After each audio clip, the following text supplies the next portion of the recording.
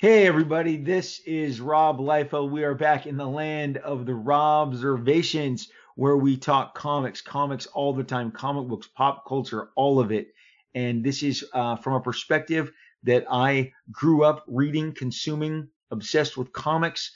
I started in 1975. We are almost 20 episodes in, and we are still in the world of fan observations from myself and others. I have not broken into comics as yet.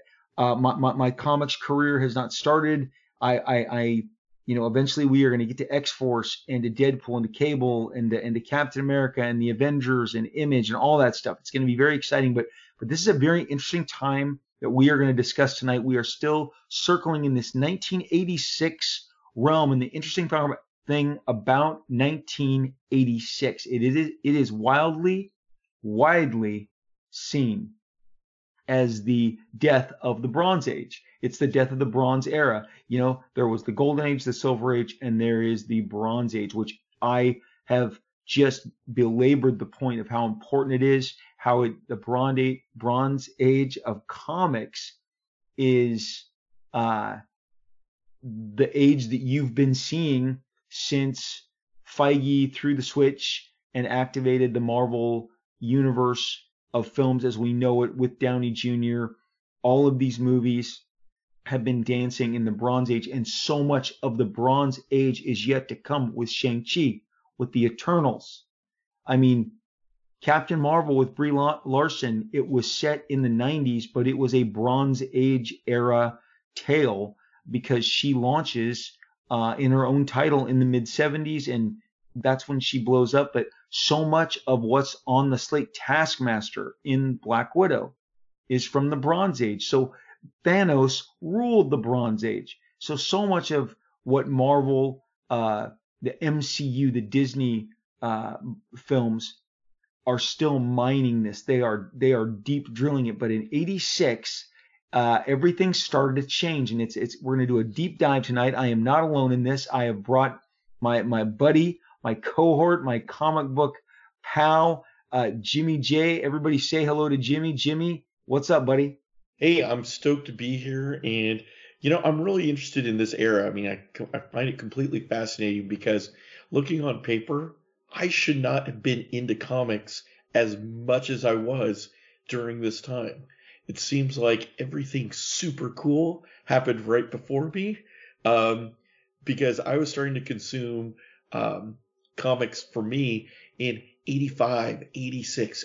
I mean, by this time, by 1987, at the end of that Bronze Age, it's like I was a full on Wednesday warrior going to the comic store hardcore junkie. And it seems like a trip because all this great stuff was happening in the Bronze Age, just even a few years before, and I would hear everybody in the clubhouse of comics saying, "Ah, man, comics just aren't as good as they used to be."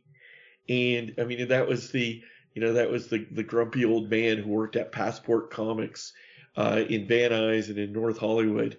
I mean, he would hold court and tell everybody how the X-Men weren't as good and how Marvel wasn't as good, and I didn't have that experience Let me let quite me let yet. me let me catch our audience up because this era needs a little bit of prefacing, and I'm gonna just right out of the gate I'm gonna tell you this is my least favorite period for Marvel Comics ever. It is not even close. Like I just am not um just a fan of this era. And so Jimmy has sent me a photo that we've been passing around, and it came out 86, 87, and it really is a time capsule of what's going on. But and I'll paint the picture for you. It's the Marvel heroes standing side by side. It begins with the black costume Spider-Man that will later come off of him and become Venom. It's got thick bearded, newly armored Thor. It's got Gray Hulk. He returns to the gray color. It's got Captain America. Is it Captain America? He's all black and red. It's U.S. Agent. But let me kind of give some background as to what's going on here. So Secret Wars happens in 85, and we've covered in our podcast, there's a specific dedicated Secret Wars podcast where that is where the event stuff starts to happen. It's less talent driven. Jim Shooter, who is the editor-in-chief, who is driving the Marvel ship and has been responsible for the rise of so much great talent that we cover here all the time. Frank Miller, Walt Simonson, John Byrne, all these guys just blowing up under his regime. He let talent run. But around Secret Wars time, it's when this corporate structure begins to build around the way that Marvel markets and produces their comic books, because it's now based on sensationalism, events that are less organic, less from an artist's organic storytelling, and more of, hey, let's do this, let's push this button. They've figured out how to manipulate and get you to react to these changes that they're pushing on you, and it results in this line-wide change-up of the characters, as I said, and we will have it in the show notes. We will absolutely have it in the show notes so that you can see this picture. When we promote it, it'll be there. Iron Man goes from his traditional armor of gold and red to this silver and red. And in just a minute, I'm going to ask Jimmy, because again, this is a kind of a jumping on point for him. And at this point, I'm at 11 years into the comic book business, and I cannot stand this era. This is my least favorite era, and I'm going to tell you why. It's because, and really, we're going to really deep dive into Walt Simonson here. He is kind of the savior of all this, because he's the last.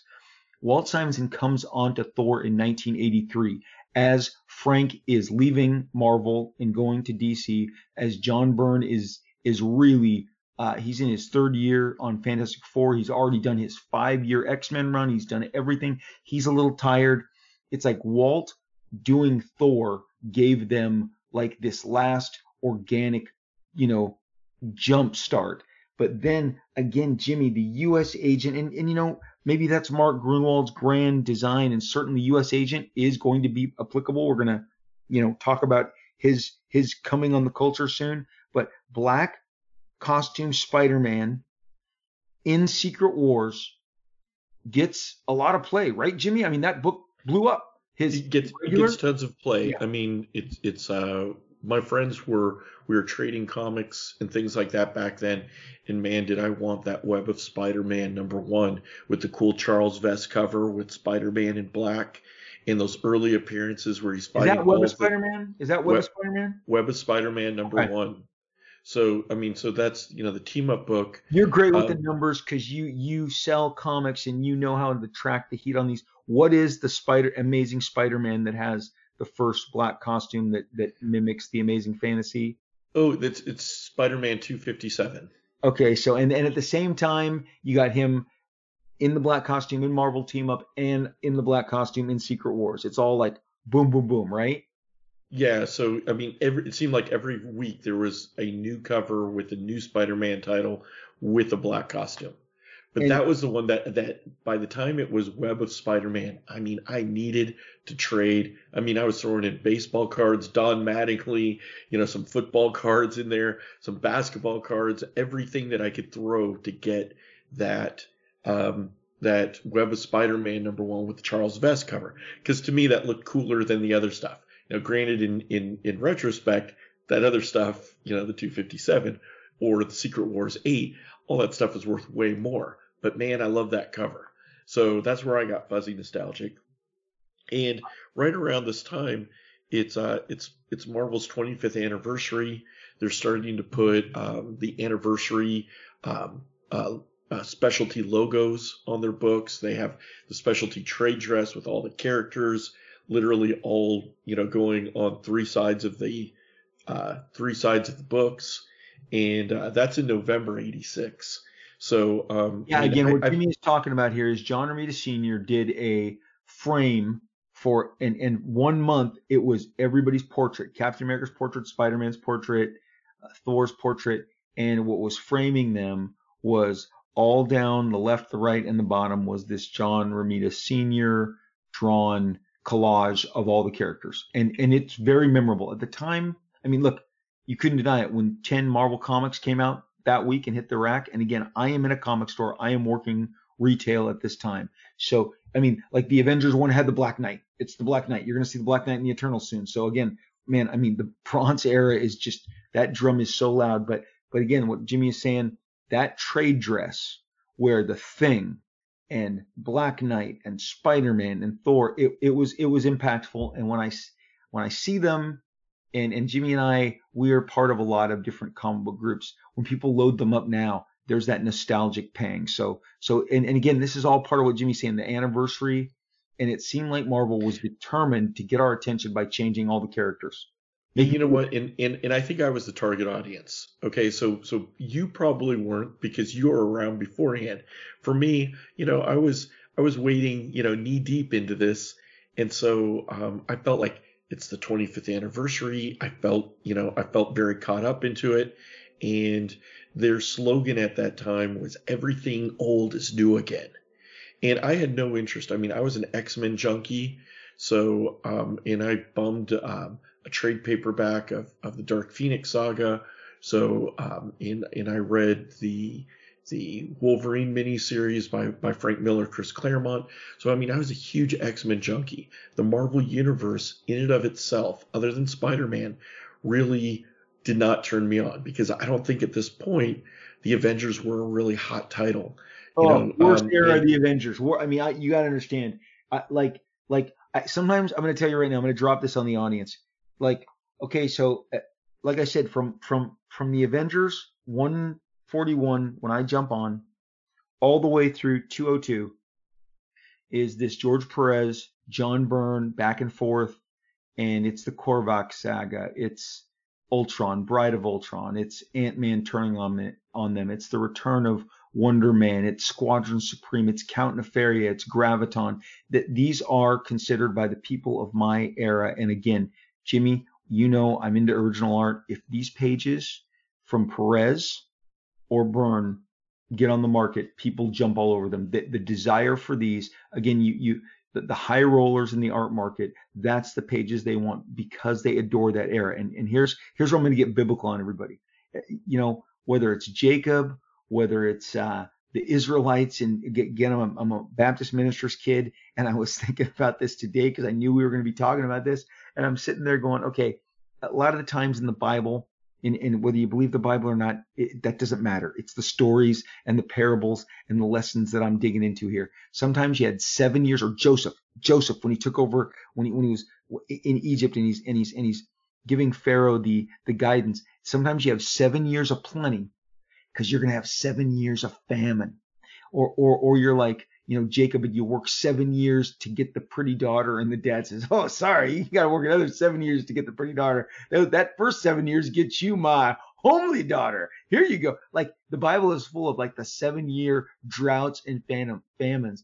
And I am telling you, Avengers in 1980, like, it had a 5 to 6 year run, and then we entered into, I kid you not, that book goes into a tailspin that if it's recovered, I'm still not aware of it, Jimmy. It started here from 80 to 83 to 84 to 85 to 86. Like that book is not a top tier book. I have no theories as to why. Exactly, but it's to me it's crazy famine, because 7 years of famine. So we live in this world that with the MCU, how cool is the Avengers and Avengers Assemble and rah rah Avengers, Captain America and Iron Man. But man, the Avengers was just as a franchise was a train wreck. I mean, it just was.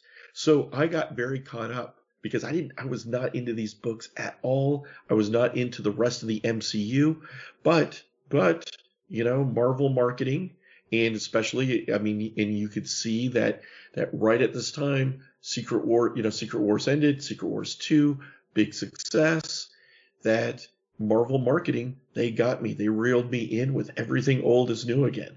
So with this image, so during this era, you had Captain America became USA agent, and they introduced another Captain America, in addition to Steve Rogers.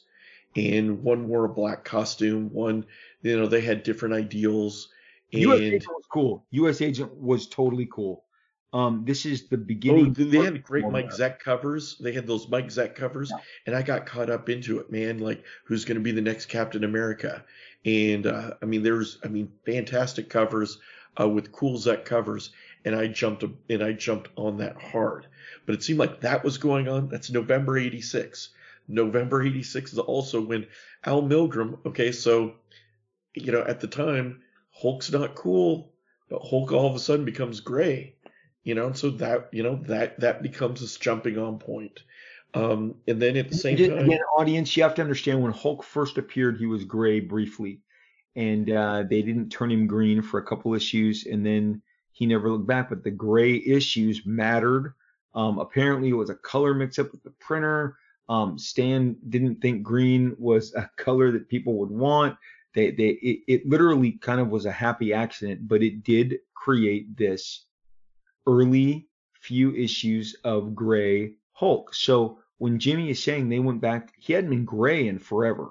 So gray not being green is, I mean, come on, this is the Bill Bixby, Lou Ferrigno marketed, licensed, worldwide phenomenon is no longer like it's almost a bigger deal than Spider-Man getting that black costume. And if I can just say, like, that black costume, I think the reason it worked is it felt organic. It felt like it was just a cool option. It wasn't like something that marketing came up with, even though it is not organic at all. It was made so that they could sell an extra toy as part of the Secret Wars line. But the bottom line is it's a great looking costume with the white spider and the white eyes and everything else black. The simplest costume. And today I just read an interview where Neil Adams bemoans drawing Spider-Man because of all the complications and how detailed the costume is and all the webs and the webbing. And it's funny because that costume eliminated all that. You just got that cool white insignia, two big white eyes, and you're off to the races. So Spider-Man in the black costume looked great. U.S. Agent, great visual, looks great. The black and the red. And also an aside, we've discussed this recently in the Jack Kirby podcast. I hit on the fact that in 1975 they had Cap give up being Steve Rogers gives up being Cap. He throws away the shield. He adopts a new identity. Marvel, it has occurred to me, they keep going back to this. U.S. Agent was the other bite at the apple within a decade, within maybe 10, 11 years. They go back to this new Captain America that upends, everything we know, given that now there's another one and he's vicious. And U.S. Agent is like everything Steve Rogers isn't. He's not noble. He'll break your knees. He'll pop the teeth out of your mouth. He's brutal. He's vicious. He's cold, calculated. He doesn't have a real moral center. oh, And I mean, that's why people like him. and in fact, he did everything he could to get the job because Steve Rogers turns in the shield, says, I can't be Captain America anymore. And this guy, I mean, he orchestrated, and his PR people is very WWE, which which is funny because at this era, WWF is rising with Hulk Hogan and WrestleMania, but it seemed like there was elements of that happening in this book.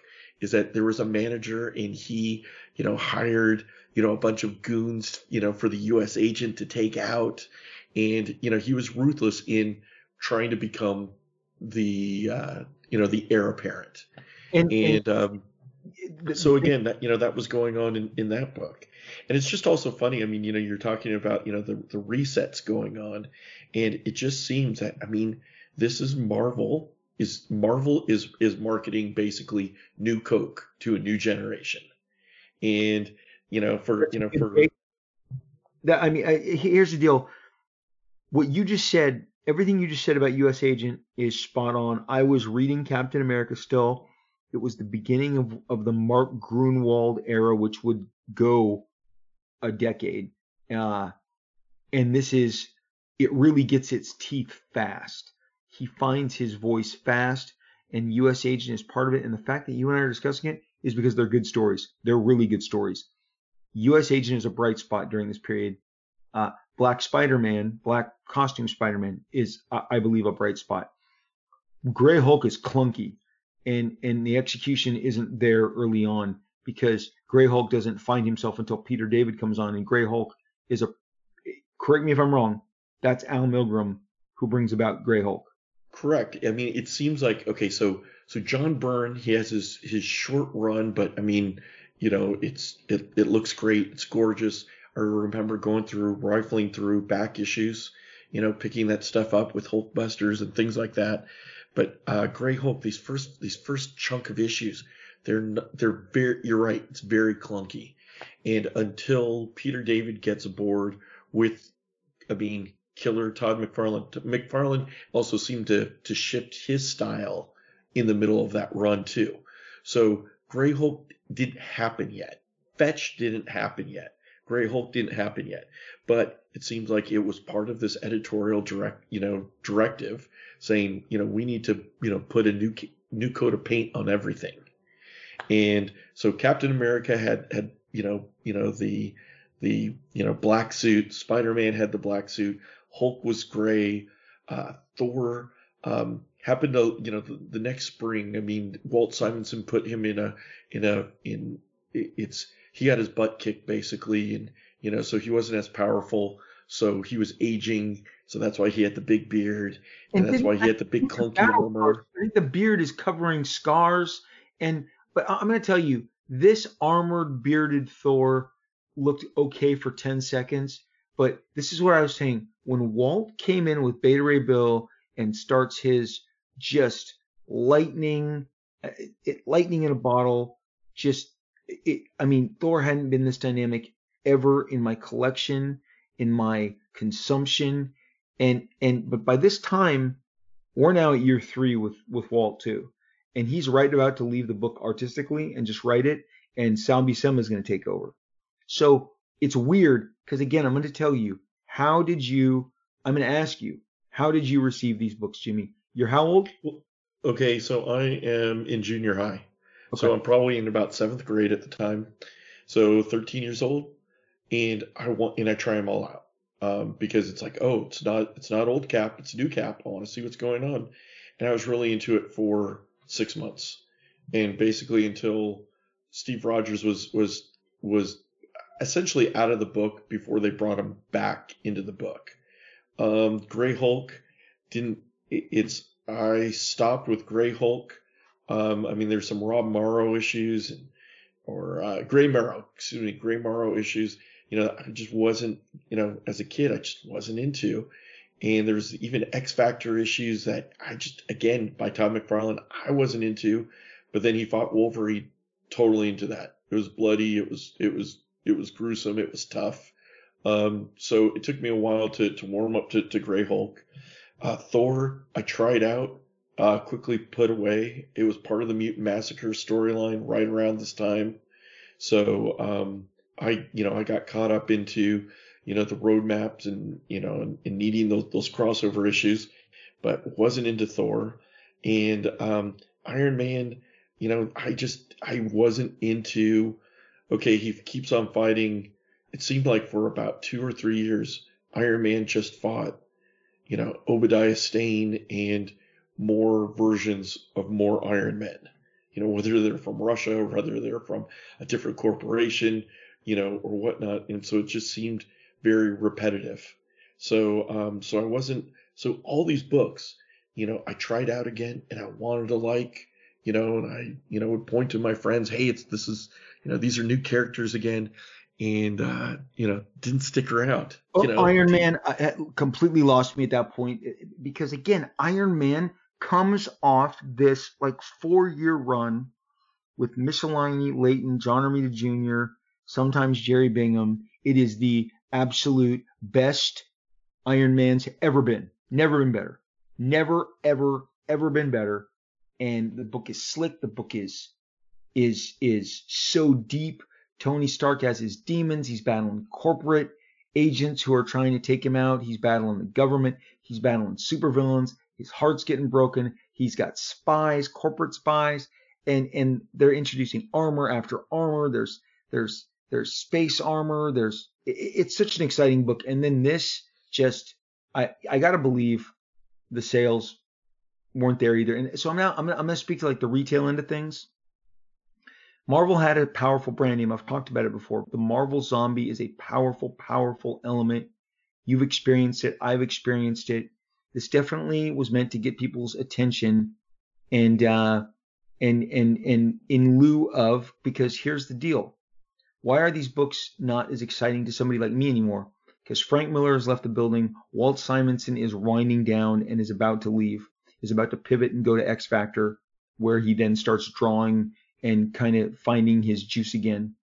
John Byrne was doing 1 year on Hulk in '85, and it was the best Hulk had been like maybe in 10 years. But it was short-lived. He left to go do Superman. You got Spider-Man was the strength. I keep going. Spider-Man was strong. It had Ron Frenz, John Romita Jr., Rick Leonardi. You had Art Adams doing the annual. It had the strength of the schedule in regards to the talent. But Frank Miller is now at DC Comics. George Perez is nowhere to be found. He is building giant towers, up to the sky at DC Comics.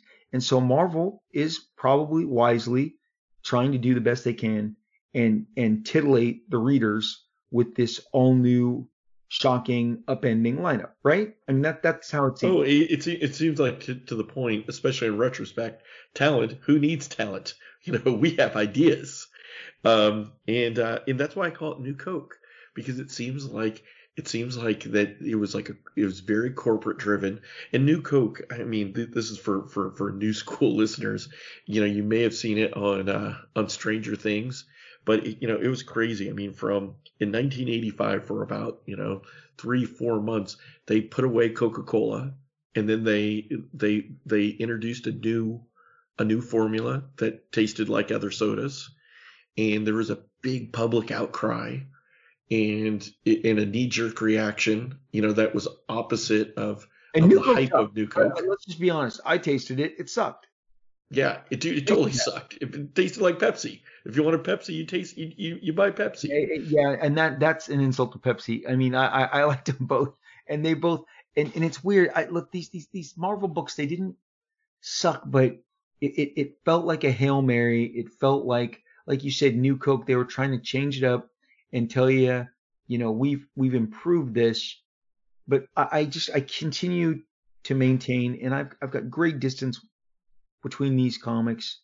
They just continue to come off to me as the lowest point for Marvel Comics. Even at this point, the X-Men books become very event-driven. Fall of the Mutants, Inferno. I'm missing one. There's it's Mutant. It starts off with Mutant Massacre. That's it, Mutant Massacre. Is that not? I mean, even their annuals. I mean, they even got a taste of it before with their annuals with Asgardian Wars and things like that. So, so it was definitely moving in this direction, and then it seemed like it was full born. What rises Marvel to prominence again and regains the excitement, and we're knocking on the door there, is this new generation. I'm very, humbled and excited to be part of the new cast of talent that kind of came up loving all these guys. So many of my podcasts mention Frank Miller for a reason. He dallied briefly in Wolverine and produced the biggest selling Wolverine solo X-Men adventure ever.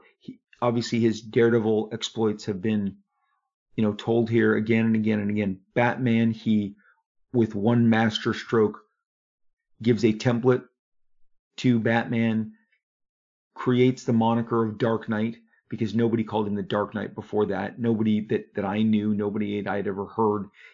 Perhaps someone had called him the Dark Knight Detective, but now it was the moniker. So much. Frank was so electric in the way that he, affected these books. John Byrne was, I talk about John Byrne's prime, his 10 years. It felt like he had to deal with the devil. He was the closest thing to Kirby, and that he could do 2 books a month. But as I've said, Kirby could do 3, and the quality never shifted. But John Byrne could do 42 pages a month, and you wouldn't blink. Walt Simonson was a force to be reckoned with. George Perez, but all that talent had seemed, especially at the retail end, and I've talked about this, DC now had the influx of talent. They had a very hungry George Perez who was flexing. Titans was a monster hit. Biggest book for DC. Goes on to Crisis, right? Then you got Frank Miller coming over to do Ronin, then the transformational Dark Knight. You've got the homegrown. Yeah, he came from, Marvel UK, but Alan Moore is becoming this tour de force over at DC. When I speak about DC in '86, and we've talked about this, they had the mic. They took the mic because talent was doing exciting things. Marvel, to counter it, did these corporate things because Al Milgrom, bless his heart, not John Byrne, is not held in that regard. Talented guy, capable guy, worked in the business for several decades. Had favor under Shooter as well. Shooter really liked Al Milgrom, but his Hulk is not resonant. And like I said, Peter David comes in and then teams with Todd McFarlane, then Jeff Purvis, then Dale Keown.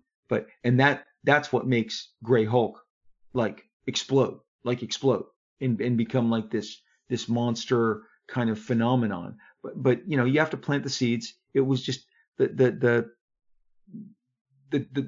roots weren't sprouting as fast as they did when Peter, became the gardener and started to tend to the Hulk.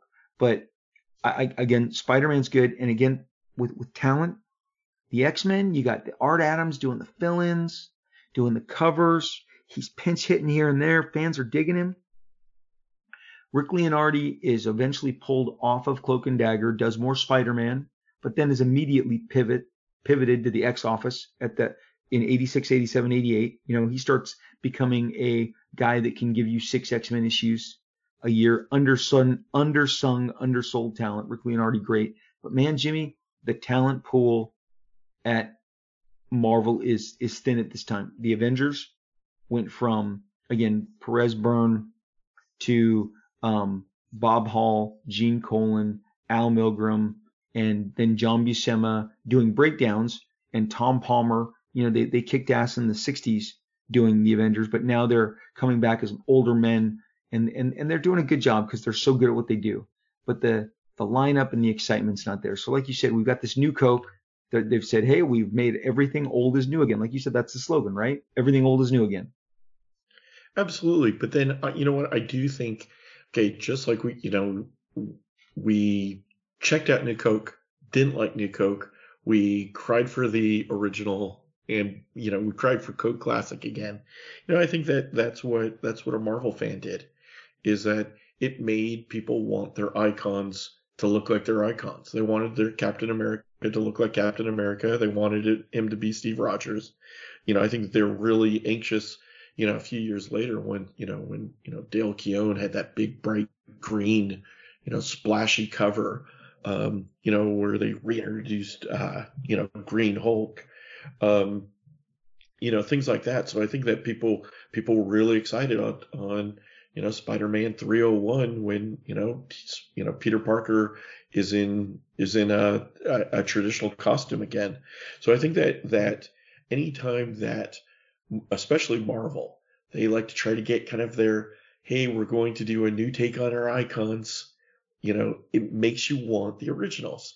And I do think it is interesting, though, that, in the MCU and with Disney Plus and the, the fingers, the synergy, the Disney synergy, it seems interesting to me that they are doing a take on the U.S. Agent, and the black costume and the new costume, in with the Winter Soldier Falcon series coming up, and they've shown teaser images and things like that. So I wonder how much that they are going to, dip their toe into this pool. But it does seem like this definitely sets a precedent that when Marvel editorial, they start going back and they start, tinkering around with, new versions of things. It seems like no matter how much people try, they eventually want their icons back. And that seems to be my experience as a fan. That seems to be my experience as a retailer. And, and that's been seen, especially the last few years, even with Marvel.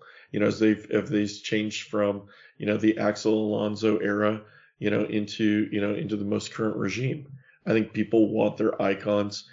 They like a taste. They like trying it out, but eventually everybody comes on back. So it really is it's really apparent to me that, and look, I love doing this show because it gives me an opportunity to really obviously talk my passion, walk through all the comics history that I've encountered, and again, sometimes you just don't love that stuff, and yet, but it's really there's elements of what we're talking about here. We've talked about legendary runs. We've talked about Vern Miller. We've talked about Dark Knight, what's going on over at DC, and a key component, we had an entire episode on Marvel management, and this is where, again, getting back to Secret Wars, the birth of the crossover. Secret Wars succeeds beyond Marvel's wildest dreams. It is a toy line tie-in at its most optimal. That's how Marvel looks at it. Mattel's come to them. We want to counter Kenner. We want to make toys. We want to have a comic book event. And as I've covered, and the facts are the facts, the toys did not do well. The comic blew up, became their biggest selling comic book ever. Shooter then believes, I am the architect. I am the conductor. I know how to run the trains. I have a unique vision.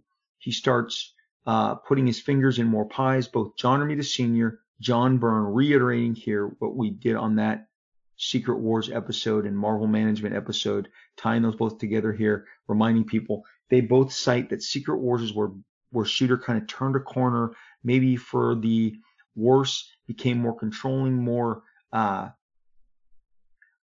influential in what was going on in editorial. Again, he said he was the perfect guy to do Secret Wars because he knew everything that was going on. He was the conduit that everything had to run through. But also, this is the rise of Marvel marketing, and later in my career they're going to become very important, because without Marvel marketing, my guy was named Sven Larson.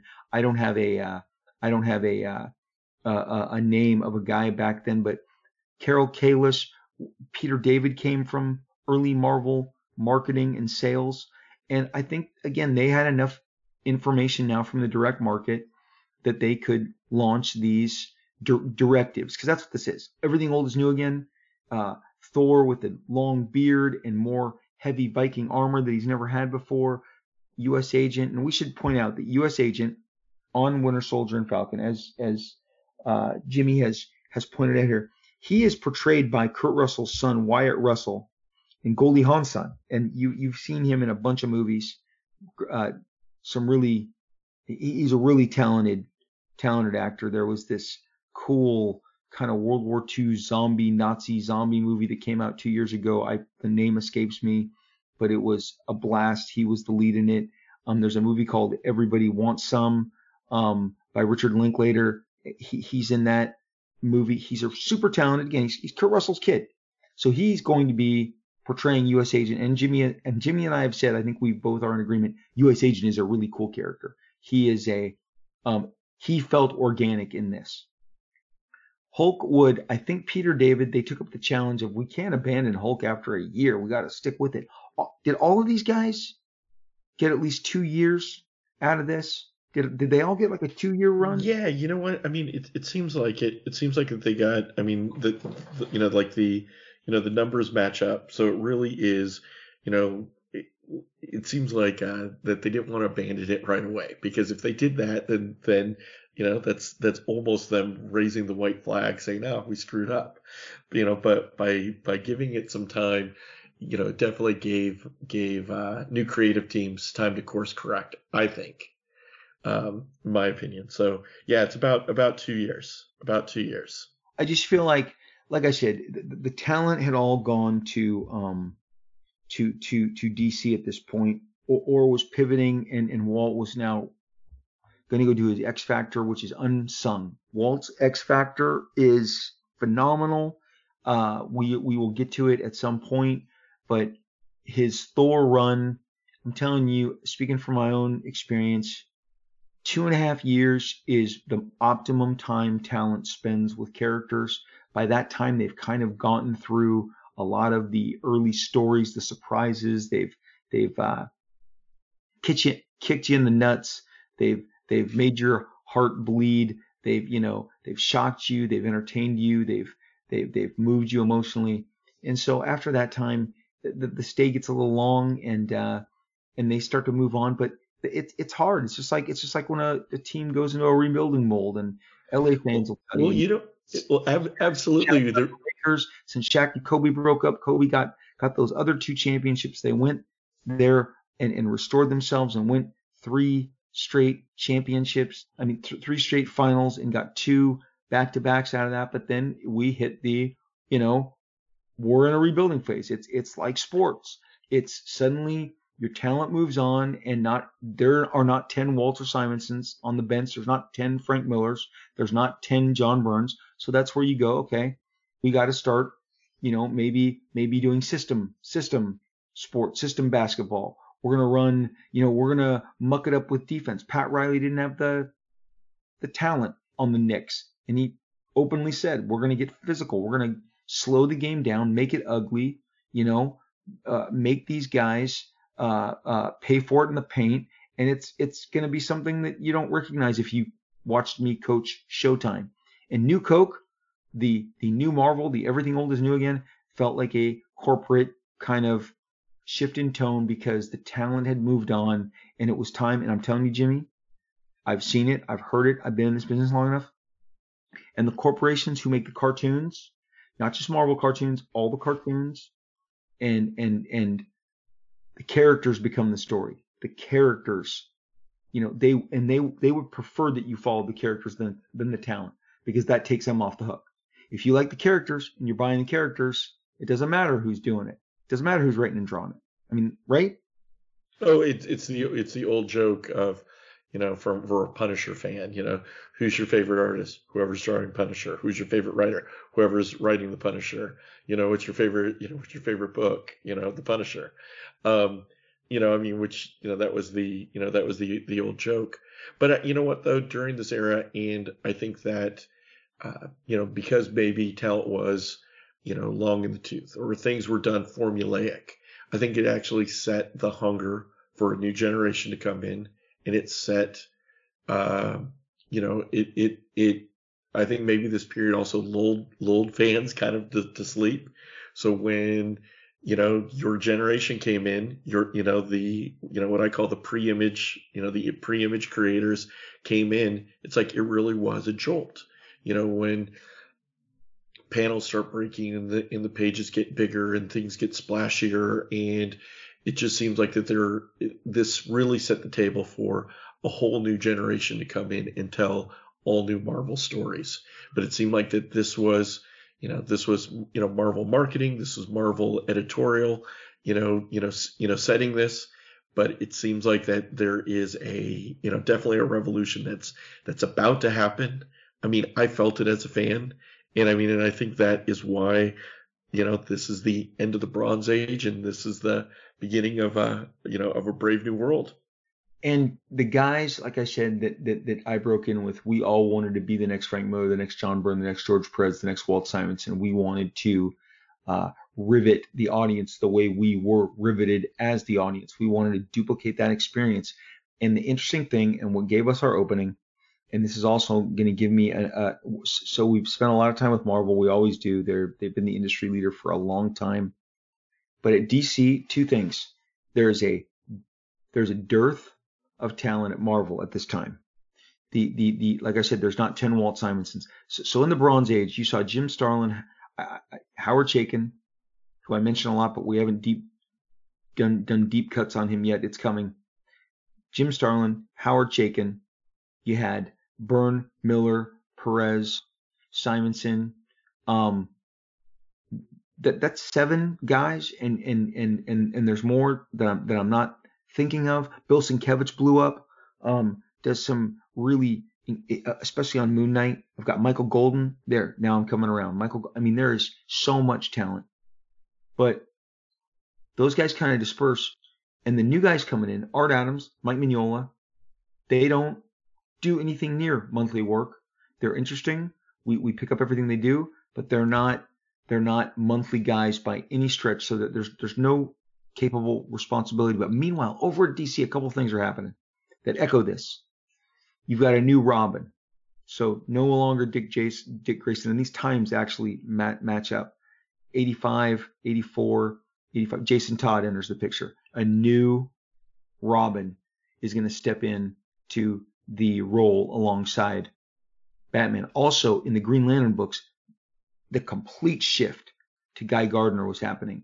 In the regular Green Lantern book, Guy Gardner was suddenly, and he was a character that was early 70s, this other inheritor of the ring, because Earth had not just Hal Jordan, it had John Stewart, and now it had Guy Gardner, and he was kind of a prickly pear, kind of rough around the edges, but now they make him into this complete bunghole. And what I'm getting to is, so you got Jason Todd as Robin, you've got a new, broader view on Green Lantern. As a matter of fact, John Stewart has also taken on a much heavier role in the Green Lantern. They're really building Green Lantern's cast out, and Hal Jordan is taking a back seat as John Stewart gets more spotlight as Guy Gardner, and they are dressed differently. They have different modifications of the costumes.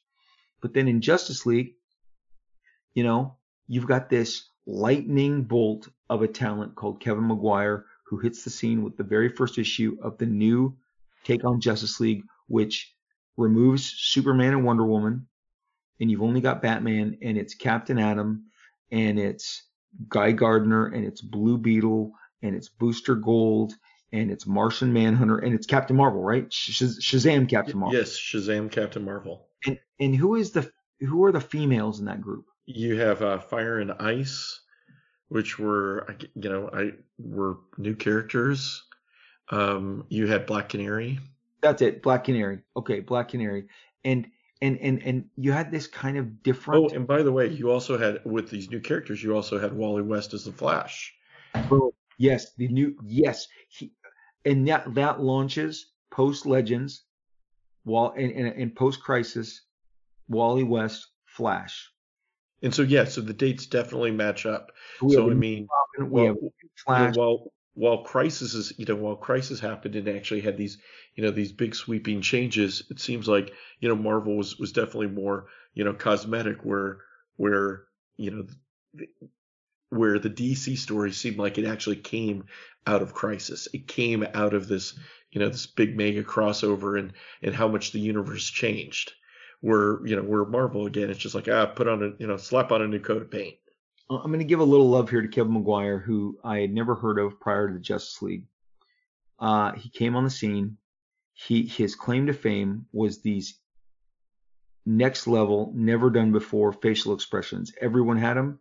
Everyone had distinct faces. They had distinct mannerisms. They curled up their noses. They puckered their lips. They had these, crazy reactions from anger to like a look that said, "I'm baffled," smirky, snarky, just they did the most subtle of facial expression. He used a mirror. He took comics by storm. Justice League happens really more on his back than I think anybody's. J.M. DeMatteis and Keith Giffen were crafting the stories, providing him with layouts. One of my exciting encounters that I had when I went to the DC offices after I landed the Hawk and Dove gig, I went to New York for a week. I stayed with friends. I stayed with the Kiesels. I stayed with Mike Zeck. I stayed with Jerry Ordway, all these pros that I had made friends with on the convention circuit as a fan. But I went into the office, and in one of the DC had a much smaller kind of, I wouldn't even call it a bullpen area. It was just an empty room that artists could work in. And Kevin Maguire is there, and he is drawing like a page to Justice League 7, and I am drooling all over. Oh my gosh, I can't believe this guy is in the offices in New York today. He's drawing in the office, doing Justice League pages. I can see the quality of his pencil, like the line art, the technique. And he was very polite, very cordial, very very focused, very nice guy. But Maguire's penchant for these expressions, and you know this because you and I have talked about this, set Justice League apart. And wrapping up this point is, this is a piece of talent that DC broke. It was kind of like their Art Adams. and Terry Austin inked him early on, and then Al Gordon, really crisp, clean lines, very commercial. It could not be a more commercial, look to this work, and fresh. But he delivers. He produces. It feels like he does 16 issues in the first year and a half, right? I No, mean, he's super hot. I think other than like having like one Ty Templeton fill in, I mean, it's like he's delivering, and it's interesting because I think that his work during this time and on those early issues of Justice League really, spawned imitators. I mean, we talked about the episode with influences. I mean, guys like Adam Hughes would come along, a couple years later and try to do the Kevin Maguire faces. and I can show you my early sample pages that I was trying to get hired on, and the stuff that I revised. I was absolutely trying to do Kevin Maguire. I mean, those faces and the expressions. It was a bar at the time, and yes, Adam Hughes definitely came from Maguire. Profound influence right out of the gate. Phenomenon, just a phenomenon, and really riveted. I mean, people. That book was the toast of comics for a couple years. Again, back to DC had the mic, man, and again, whatever happenstance created Kevin Maguire happening for DC as opposed to Marvel. But again, I'm sure a comic store. I worked there. We stocked more Marvel. Marvel can always beat you because their lineup is deeper. Their bullpen's deeper. Their bench is deeper. They go 1 to 12, 1 to 14, 1 to 10, where DC will have 3 of the most exciting books in the marketplace at any given time in that 85 to 87, 86 to 88 period. Whether it's Watchmen, whether it's Dark Knight, whether it's Justice League, Howard Chaykin jumps over, starts doing the Shadow, Blackhawks. They redo Green Lantern at this time, trying to follow the format of Dark Knight with the Longbow Hunters. This DC had 2 to 3 books that were super hot, but Marvel would be like, but we have 10 to 12 books that you can't live without. Well, no matter what you say, you're going to buy. Like we started this off by talking about Web of Spider-Man, Amazing Spider-Man, Peter Parker, Marvel team up. Suddenly he's wearing that black costume in all those books, right? Exactly. And, I'm a young fan. I need all of those books. And if I need all those books and I have $10 and I have a $10 allowance, you know what? That's leaving a whole lot of DC on the racks. And that's just how it was. So we've covered a lot of bases with these these corporate shapings of the characters, the New Coke aspiration, which is we need to, sell more comics, keep you more engaged, stay competitive, stay ahead of DC. And so we're going to do all these things in our line, shake it up, get your notice, get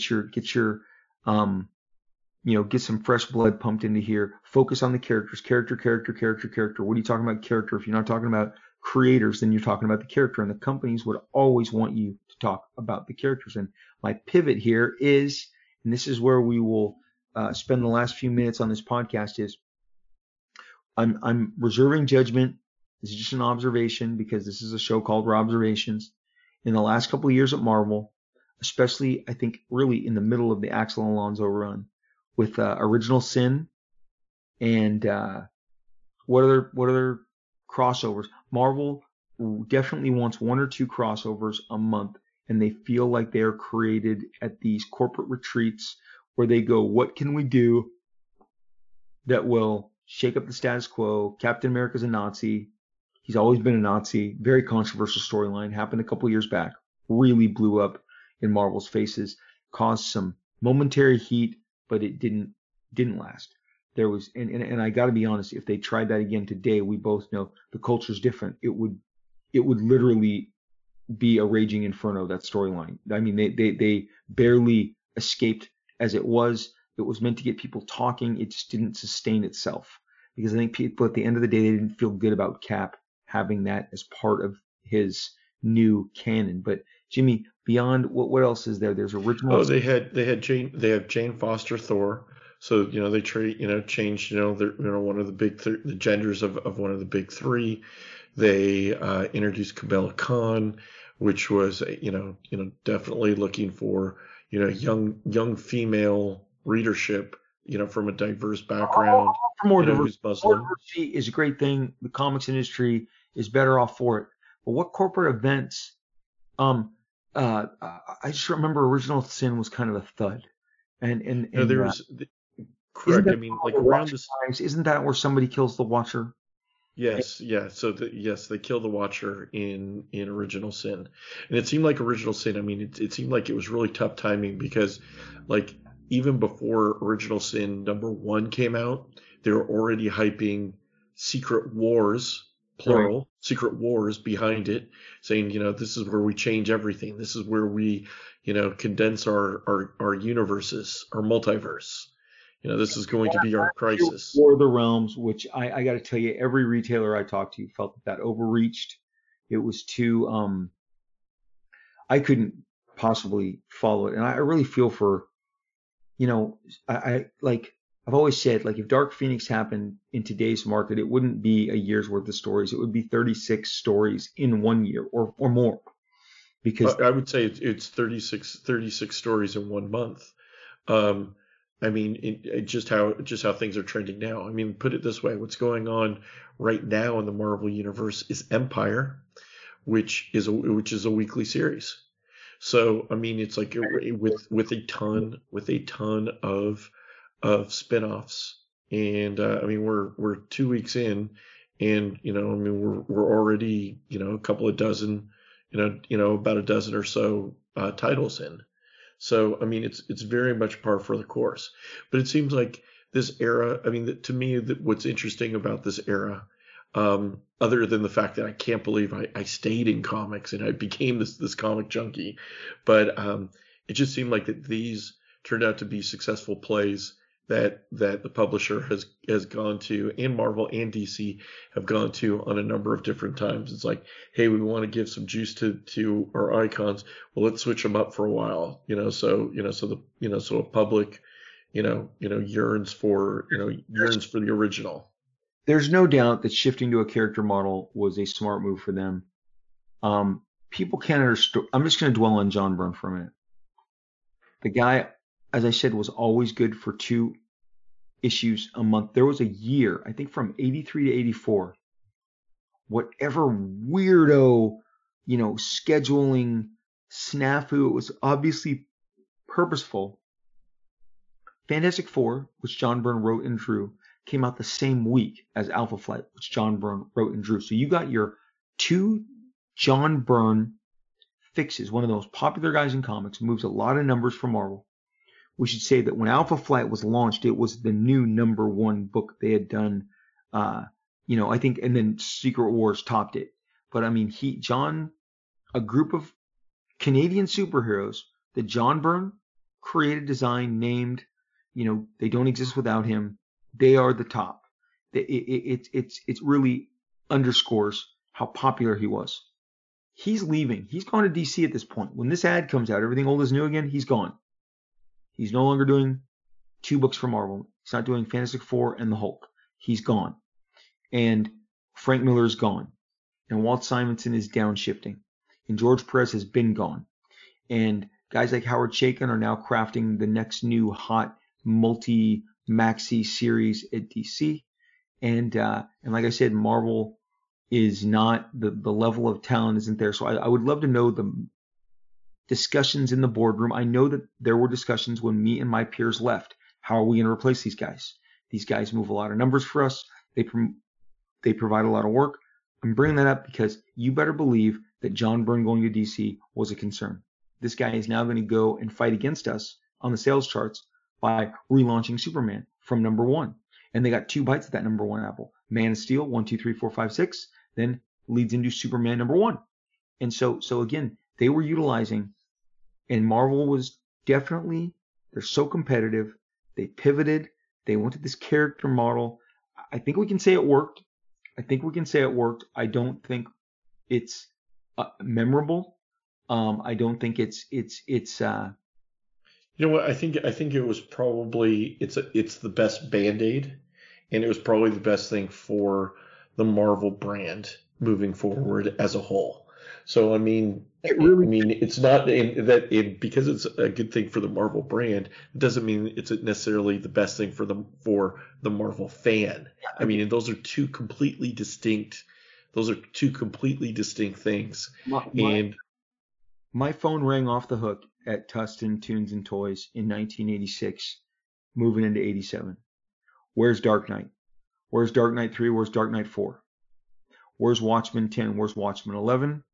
Where's Watchmen 12? Um, those were the books that the phone rang off the hook for. We did not get calls on any of these, you know, moves that we're discussing right now, which again doesn't mean that they weren't very successful, because again they had to appear successful, and we're not going to get into it, but Marvel launched an entire new universe called the New Universe, which was dead in arrival, tanked, complete tank job. Really probably the biggest nail in the Jim Shooter coffin, and it hurts me to say that because, like I said, Jim Shooter wrote all my favorite Avengers stories. He's my favorite Avengers writer. But I think New Coke, everything old is new again with Grey Hulk, Black Spider-Man costume, U.S. Agent, the silver and red armored Iron Man. And here's the deal, and this I know this for a fact. If that is your first comic when you're 8, those were your first. Those are your favorite versions of those characters. My editor once told me, Rob, every time we kill off a character, we get tons of mail because you may think that character is a C minus, a C plus level character, a D level character, but it's someone's favorite character somewhere, and they are going to let you hear it is someone's favorite, and you're canceling it, you're getting rid of them. And on the flip of this is that version of Thor is somebody's favorite because it's their starting point. That version, U.S. Agent, is somebody's favorite. But again, Jimmy, I mean, we have still not airlifted out of the Bronze Age. I have been doing this. These observations can continue, and there's so many nooks and crannies I haven't dived into. But man, the Bronze Age, like you said, U.S. Agent, the Eternals, Master of Kung Fu, all the stuff I've said. I mean, we are still knocking on that door. That is a tree that continues to bear fruit. That they have not. So consider that when Master of Shang-Chi comes out in 2022, Master of Kung Fu, Master of Kung Fu, Shang-Chi, Master of Kung Fu, when the Eternals come out, 2021, 2022, they're still taking stuff from 1977, 1976. It's unbelievable. But I do believe this was the end of the Bronze Age. This signaled the popular idea is that Watchmen and Dark Knight ended it with this new grim, gritty, more kind of realistic take on superheroes, and things were darker. And at the same time, Marvel is completely shifting and trying to give you these new versions to kind of either distract you, excite you, move you in a different direction, because the talent has kind of, they're either in their last contracts or they've already played them out, right? And that's it. And that's to me, it's the end of the Bronze Era. This era, whatever you think of it, whether it was your favorite encountering it, it was definitely a precursor of everything that was to come as the new talent rises. I just call them the guys. That's the easiest. There's 7 of us. We had profound impact. That's what is that? I mean, that's hundreds of pages a month when you think of the 7 of us and what we're moving in and what we're going to start doing in comics. And it's exciting. And the history's there. The facts are there. But I just think, because I love that you sent me this picture. I love that we really, there's some good stuff in there. U.S. Agent, to me, is a standout. Black costume Spider-Man is ridiculously successful. So, yeah, this entire era ended up being a precursor of everything that would come. No matter what we discussed today, that the blueprint was there.